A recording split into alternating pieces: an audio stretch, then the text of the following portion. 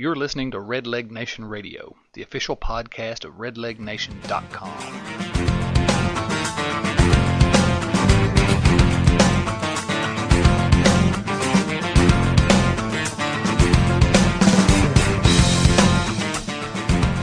Here we are at Red Leg Nation, and we at Red Leg Nation are very proud to announce our newest Spotlight player, Tucker Barnhart of the Dayton Dragons. Tucker, welcome to Red Leg Nation, and thanks for joining us today.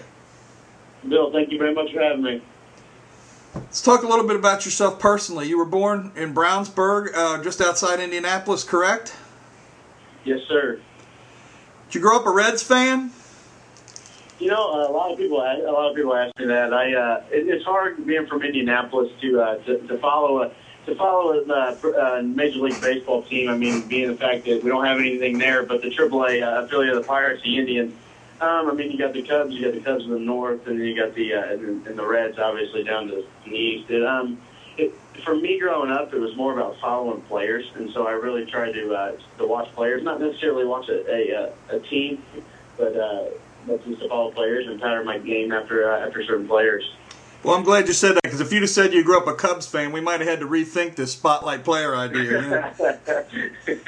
So who were the players that you really liked watching coming as you were growing up? See, I'm old. I'm much older than you. In fact, I thought about this last night after we talked at the Dragons game, and you're 2 months older than my son. So, I remember when the AAA team for the Reds was in Indianapolis. So, you know, my guess is maybe your dad might have been a Reds fan. Yeah, my uncle is a huge Reds fan. He grew up a Reds fan and loved them ever since. Yeah, he probably remembers when the AAA team was in Indianapolis. Absolutely. Yeah.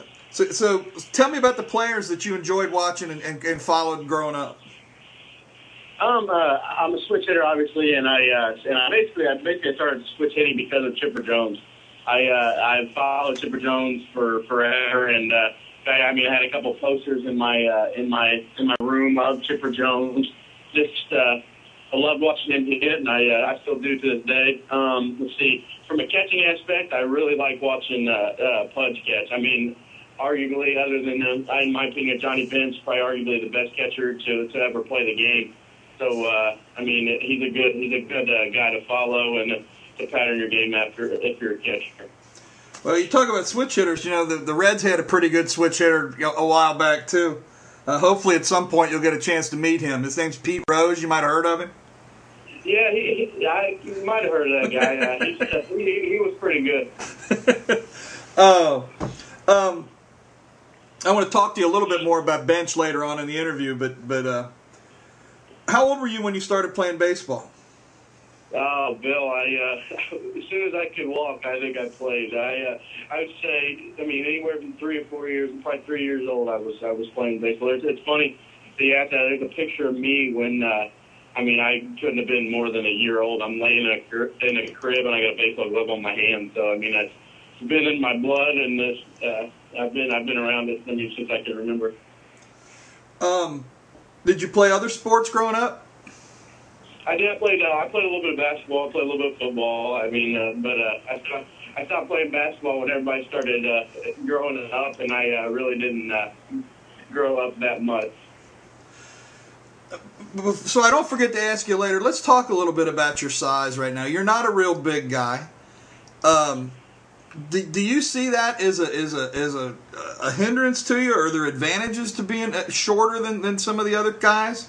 You know, the other catchers. I've always been a smaller guy. I've always played up age groups.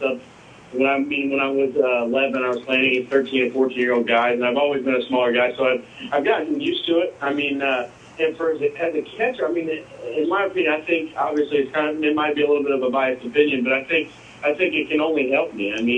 I think the catching position is starting to get back to a more of a defensive oriented position. Not that the Joe Mauers and the AJ Krasinskis of the game now aren't just tearing it up, but I feel like the guys like Carlos Ruiz, the guys like Ryan Hannigan, the guys like Russell Martin, the smaller type guys, more defensive oriented guys. I think that teams are starting to rely on those guys more, and I think that it's only going to, I think it only, like I said, it only helps me. It takes the wear and tear off my knees from not being 6'2", 6'3", 6'4", and having to squat and stand up every single time and put all that wear and tear on my knees. I think I have a smaller range, like a range where I got to go and stand up and sit down and squat and do all kinds of things. So I think it helps me. And not necessarily does it, and I don't think in any way of the game does it hurt me. You won the Mr. Indiana Baseball Award in 2009. Tell us a little bit about winning that award and what it meant to you. It's a big honor. I mean, growing up, and you hear about Scott Rowland. I mean, Scott Rowland won the award. Guys like Adam Lynn. I mean, they're both in the big leagues now. Obviously, Scott Rowland's been there forever, and Adam Lynn is going to be there for a long time. So I mean, it really means a lot. Guys like AJ Zapp, I mean, have won the award. AJ didn't quite make it to the big leagues with the Reds, but he was, but he was in Louisville at the time. It was a big award for me. I mean, it means a lot, and I really just took it as a very humbling experience. Did you have a chance to talk to Scott Rowland in spring training about the award at all? Not about the award. I did. It was it was one of the cooler things that's ever happened to me. I was over. I caught bullpens. I ended up playing in a few big league games and going to a good amount of big league games and everything. And one day they called me over to catch bullpens, and I stretched with the big league team, and we were done throwing, and I was getting ready to walk over to the bullpen, and Scott Rowland came over and introduced himself to me. I mean, and that just to me was a really cool thing. Just growing up watching Scott Rowland play and playing in actually the same summer organization that Scott played on the first actual team to ever play in that sort of summer organization. It was just a really, really cool experience for me and something I'll never forget. Before the draft, you had signed to play at Georgia Tech. Tell us about the process you went through when you were drafted by the Reds and deciding what direction you wanted to take with your career and like that. The draft is a very hectic experience, and so is choosing a school that you want. That if the draft doesn't work out, that you want to end up at. It's a very, very hectic experience. But it's something like I said, I'll never forget. I mean, it's a lot. I could have been in a lot worse situation to choose from, whether to go to play baseball at Georgia Tech or to sign with whomever. And in this case, it was the Reds.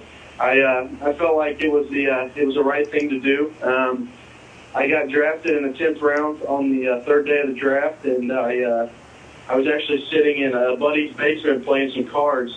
And I got a phone call from my agent telling me that the Reds were going to draft me, and it was just another very humbling experience, and just finally realizing that something I worked for all my life, and every time I step on a baseball field, it's actually starting to take shape and come to form and come true. So it was, like I said, a very humbling experience, and another thing that I'll never forget. How old were you? I mean, how old were you? What grade were you in when you realized you had a chance to play pro ball? I would say my junior year of high school, it really started to come to me that I had a chance. I'd always played on the Indiana Bulls, which is one of the better travel organizations in Indiana, and we'd go all over the country and play different guys from different parts of the country and even the world. And I mean, just getting to see how I compete against those guys. And how I fare against those guys just really kind of put it in perspective for me. Now, I mean, you never know baseball's a crazy sport, and you never know what's going to happen. So, really, I started to come to me that I had a chance when I was a junior, but it really didn't come to me that I was going to have an opportunity to play pro baseball until my senior year, just because there's so many crazy things in baseball that could happen, and I didn't want to take anything for granted. When you did sign with the Reds, we covered that a little bit, and your contract had to go to the commissioner's office. Why was that? I ended up getting paid over slot. Oh, okay. The position that I was drafted, and every over slot guy any guy that is drafted that's paid over slot, they have to go to the commissioner's office, and the commissioner's office has to okay that amount that the guy is going to sign for. All right. After many, many years of this organization being catch and pour, It's got quality catching galore right now. We got 2 number 1 picks and a number 4 pick that are kind of higher in the organization than you are right now. Do you think about this kind of thing, or do you just kind of have to concentrate on your own development and then let things kind of fall as they may? My first year, I really I paid attention to it, and I've learned as I've grown up the last 2 years playing pro baseball from that first year, just to not pay attention to it. I mean, you can't, in my opinion, you can't pay attention to anybody else. I mean, you've got to go out and on a daily basis and compete and can control what you can control. I mean, you have to play well in order to move up in this organization and any organization for that matter. And I've got to go out on a daily basis and perform and, like I said, control what I can control, and everything will just happen like it's supposed to happen. Tell us what you think the strongest part of your game is right now, and what you need to work on to continue to move up. For me, I've always pride myself on how I catch. I've always tried to go the extra mile to tweak anything I can defensively, to fix it, to make it better, to do whatever I can to get better defensively as a catcher. I think the strongest aspect of my catching right now is the way I can handle pitch test. I mean, they're going to have the confidence in me that I'm going to block balls, if they want to throw that 3-2 slider in the dirt with the guy on third base to win the game, that it's going to get blocked and they can throw that. To work on, I think I just need to keep swinging, just keep taking swings and keep getting more consistent on both sides of the plate. I feel like I'm a little bit further along left-handed just because I've had so many more at-bats left-handed than right-handed, but it's coming. And like I said, I just need to just keep getting more and more consistent. I've already heard, and I saw you play for the first time last night. We got a chance to meet before the game last night. You got a pretty phenomenal arm. I think you threw out 2 guys last night and 2 guys the night before, I believe. So I think you're 4 for 4 on the year throwing out base runners. Is there something? Do you specifically work on your arm, or is this something that God kind of blessed you with? I think it's a little bit of both. I try and take care of it as much as possible. In the off season, I try not to do very much throwing, just because of how many. I mean, come February 18th, and in my case, because I get down to spring training early, I throw just about every day, and I mean I try to take as much time off of my arm as I can, and that helps me just to keep it strong throughout the season. But on the other side of it, I think I just was blessed with a pretty good arm. A lot of my the way I use my arm. I mean, I use a lot of my legs. I think that takes a lot of wear and tear off my arm, off my shoulder, off my elbow, and I think that being a littler guy, I can't just rely on just my arm. I have to use my whole body, and I think I do a pretty good job of that. Do you have any concern, going back to your size again, and I don't want to keep dwelling on this because I'm sure you get tired of answering these kind of questions, but how do you answer the questions about your durability in a 140-game schedule? You know, I mean, they're not expecting you to catch 140 games, but I'm assuming you've never played a schedule that long before. No, I haven't, but I feel like the time and the effort that I put in the weight room and everything that I in the off season to prepare myself for spring training and for the season, I think I've done enough, and I feel great coming into this campaign, and I'm ready to keep it rolling. And I don't think there should, in my opinion, there shouldn't be any questions about my durability, because I feel like I can go out on a daily basis, be consistent, and just keep giving you the same thing every single day. The consistency from both sides of the plate, right-handed and left-handed, and definitely behind the plate.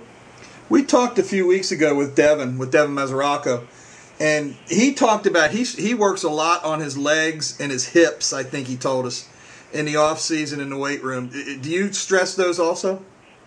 Yeah, it's huge. I mean, he hit it right on the head. I mean, there's probably not one leg workout that you can come up with that I didn't do this offseason or that I haven't done. I mean, it's huge. You can't get your legs strong enough to be for the catching position, definitely your hips. I mean, it really Sean Marone, our minor league strength coordinator, really stressed to me last spring training about hips and hip strength and everything, and it's really hit home with me, and it's really helped me become a better catcher. I feel like I've got a better stance behind the plate, and from strengthening my hips and strengthening my legs, and I owe a lot of my successes to Sean and to his staff. Let's talk about your first year in the Reds organization. You got a little bit of taste of the old dreaded Gulf Coast League. Playing that noon heat is a lot of fun down there, isn't it? It's rough. It really is.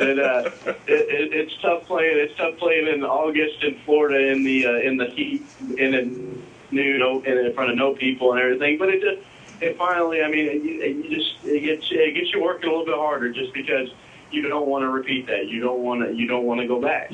And a lot of that, seeing that the kind of thing and seeing the ballpark in rookie ball and everything. And I haven't seen any in low A or whatnot, but I was fortunate enough to play in a few big league games this spring training, like I said, and it just gives you that little extra drive just to show you that, I mean, it gets better as you go up and you want to get there. You had a good season your second year in Billings. Your numbers were, your offensive numbers were good. Your throwing, you threw out 51% of the guys running against you. You had 8 pass balls in 35 games. Is that a high number? I mean, are you happy with that number, or do you want to? I mean, you always want to drop it, but I mean, is that a reasonable number for that many games? For me, no. I'm stubborn when it comes to that stuff. Just because like you said, you always want to drop it. But for me, dropping that is a reasonable goal for me. And like I said earlier, I've always prided myself on the way I catch and defend, and the way I defend and block balls and stuff. And 8 for me was too many. And I've come up with a couple goals this season that I want to reach, and I feel like they're a good goal for me. Were you happy with your season in Billings? I was happy. I mean, by no means was I satisfied. I was happy with it and glad with the way I played, but I feel like I can get better. And there were some things last year that I've fixed and really worked on this off season and this spring training, and I feel like I'm gonna have another good year. Tell us a little bit about your summer in Billings. I haven't been there, but I've seen pictures and talked to a lot of guys. It seems like a nice place to spend a summer, kind of getting used to playing professional baseball. It definitely is. In that league, in the Pioneer League, there's a few places that you not necessarily dread going, but you see on the schedule and you're like, man, we got to go back there. But we were pretty spoiled in Billings, that's for sure. It was a nice place, definitely a very nice place for rookie ball, and the people out there in the city and at the stadium and everything, they were wonderful. And now you're a Dayton Dragon, and we're a couple of games into the season, and tell us about your initial impressions of the Dragons, the atmosphere at Fifth Third Field, the organization after a couple of games. Yeah, I mean the atmosphere is unbelievable. This is the first time I've played in front of 8,000 to 10,000 people, and it's been a blast. It really has. The people in the Dragons organization that work at the stadium, from the grounds crew to the front office people, I mean they're awesome. I mean I haven't really gotten to talk to them very much, but from the times that I have, I mean they've been nothing but great, and they've worked with everybody, and they're putting on a great show here. Yeah, when the Reds had their high A team in Sarasota, and they draw 300 people a game, I often ask players, how difficult is it to make the transition going from Dayton, where you're playing in front of 8,000 people, to going to high A, where you're playing in front of 300 people or 1,000 people on a good night. It has to be kind of difficult for the players. But anyway. Tell us a little bit about your. I'm sorry, I didn't mean to cut you off. No, you're fine. Tell us a little bit about your manager. This is your second year with Delino DeShields. What does he expect from you, from a player? He expects you to play hard. He told us this in spring training, and he told us this when we got to Dayton. He said that I'm going to be one of the easiest guys you played for, but I only ask one thing. I ask that you're on time, and I ask that you play hard and you give me everything you got. And that's about it, really. And if you work hard and if you play the game the right way and respect the game, he's an unbelievable coach. He's an unbelievable manager. Some of the information that you can get from him and the guy and Tony Fossas and Alex Bly is priceless. The situations that they've been in and seen. I mean, there's not a baseball situation that one of those three guys hasn't been a part of, and it's an awesome experience to be around those guys. You guys have kind of taken it on the chin the first couple games. I read in the paper today that he held a meeting already. Can you talk about that a little bit, or is that just a clubhouse thing that you really don't want to talk about?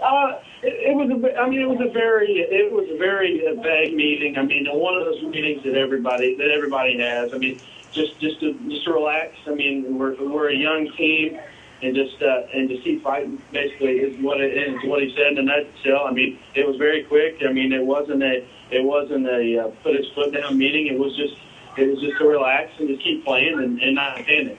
It wasn't a lack of effort meeting. It was a maybe calm you down a little bit meeting. Yeah, basically. Does he have a style in terms of the way he manages? We really run. We ran in Billings. We ran so far here in Dayton when we've had guys on base, and it's a very upbeat, get on field, get off the field kind of thing. And he's a very exciting manager. He's going to keep you out of your seat if you're a fan just because of all the intensity. Do you set personal goals for the season? I do. I always set some goals, just some short-term goals for myself, and on a monthly basis or whatnot, to long-term goals for the season and everything. And I feel like it's a great thing to do, and it gives you just a little bit another challenge, just to challenge you even more to get to those goals. Do you want to share those, or do you want to keep those to yourself? I'll keep myself if you don't mind. No, that's fine. Absolutely, I understand. And you're in a little bit more in the minors. Tell us about the best thing you found about life playing in minor league baseball. Just some of the stories. I mean, just some of the stories that you have to take home, to tell your parents, tell your friends and your family and everything. It's just stories that you're never going to forget, and that nobody really else in the world have that opportunity to tell those stories. What's the worst thing about playing in the minor leagues? I mean, it's hard. It's hard for me to come up with a thing that is the worst thing about playing in the minor league, just because I love the game of baseball so much that, I mean, there's nothing really, better that I could be doing right now. I mean, but I would some of the bus trips, they are fun. I mean, we had in Billings last year, we had a 16-hour bus ride from Billings from Orem, Utah to Billings, Montana. I mean, that's not fun. But if the worst thing about it is a long bus ride, then that's a pretty good deal. Yeah. What's been the biggest surprise to you about playing professional baseball? The biggest surprise? I'm trying to think. Really, I mean, I haven't really been surprised. I mean, I was thankful enough to be around guys in high school and be around guys that I played with in the summer that had been around guys that played in professional baseball, and actually played for a guy.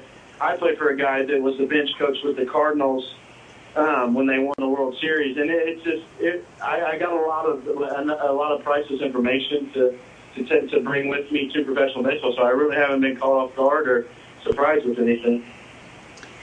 Okay, let's get back to something that came up before. Did you get the chance to meet Johnny Bench while you were in Arizona? I did. He took my hand and watched me catch it a little bit. It was pretty cool. Did he give you any pointers? No, he really didn't. He came over and just asked to see my glove and put my glove on his hand and gave it back to me, and then that was it. It was very quick, but it nonetheless was pretty cool to have him around. Yeah, that'd be pretty amazing to get a chance to talk to somebody who was pretty much renowned as being the best that ever played the game at their position. Absolutely. How confident are you that you'll make the big leagues? I feel like you have to carry a quiet arrogance in this game, or not, or you'll be done very quickly. I mean, everybody's going to tell you that they're very confident that they're going to make the big leagues, and I mean, I truly believe it. I feel like that if I continue to catch the way that I can catch and just continue to develop my bat, I think that there's no doubt in my mind that I'll be able to play in the big leagues. Do you have a plan? I mean, do you plan to play? And I ask almost all my new guys that I talk to, I ask them this.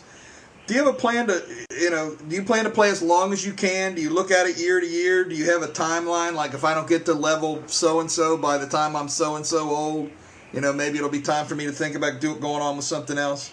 Or, No, I mean, I'm going to play as long as it's fun to me. My mom and my dad and people that I've been around, they've always told me, play as long as it's fun. And the day that it's not fun anymore, it's the day that it's time to hang it up. And I don't see it not being fun for a long time. Well, it sounds like a great attitude. And Tucker, that's all we've got for today. And I wanted to thank you for your time. And I know you're getting ready for a ball game tonight. And we want to again welcome you to being one of our Spotlight guys here on Red Leg Nation. I hope that we can talk again soon. And we want to wish Absolutely, Will. And thank you very much. And we want to wish you every success this year in Dayton, hopefully beyond, and we'll talk again soon, all right? Bill, thank you very much for having me, and I appreciate everything. Thank you, guys. All righty then.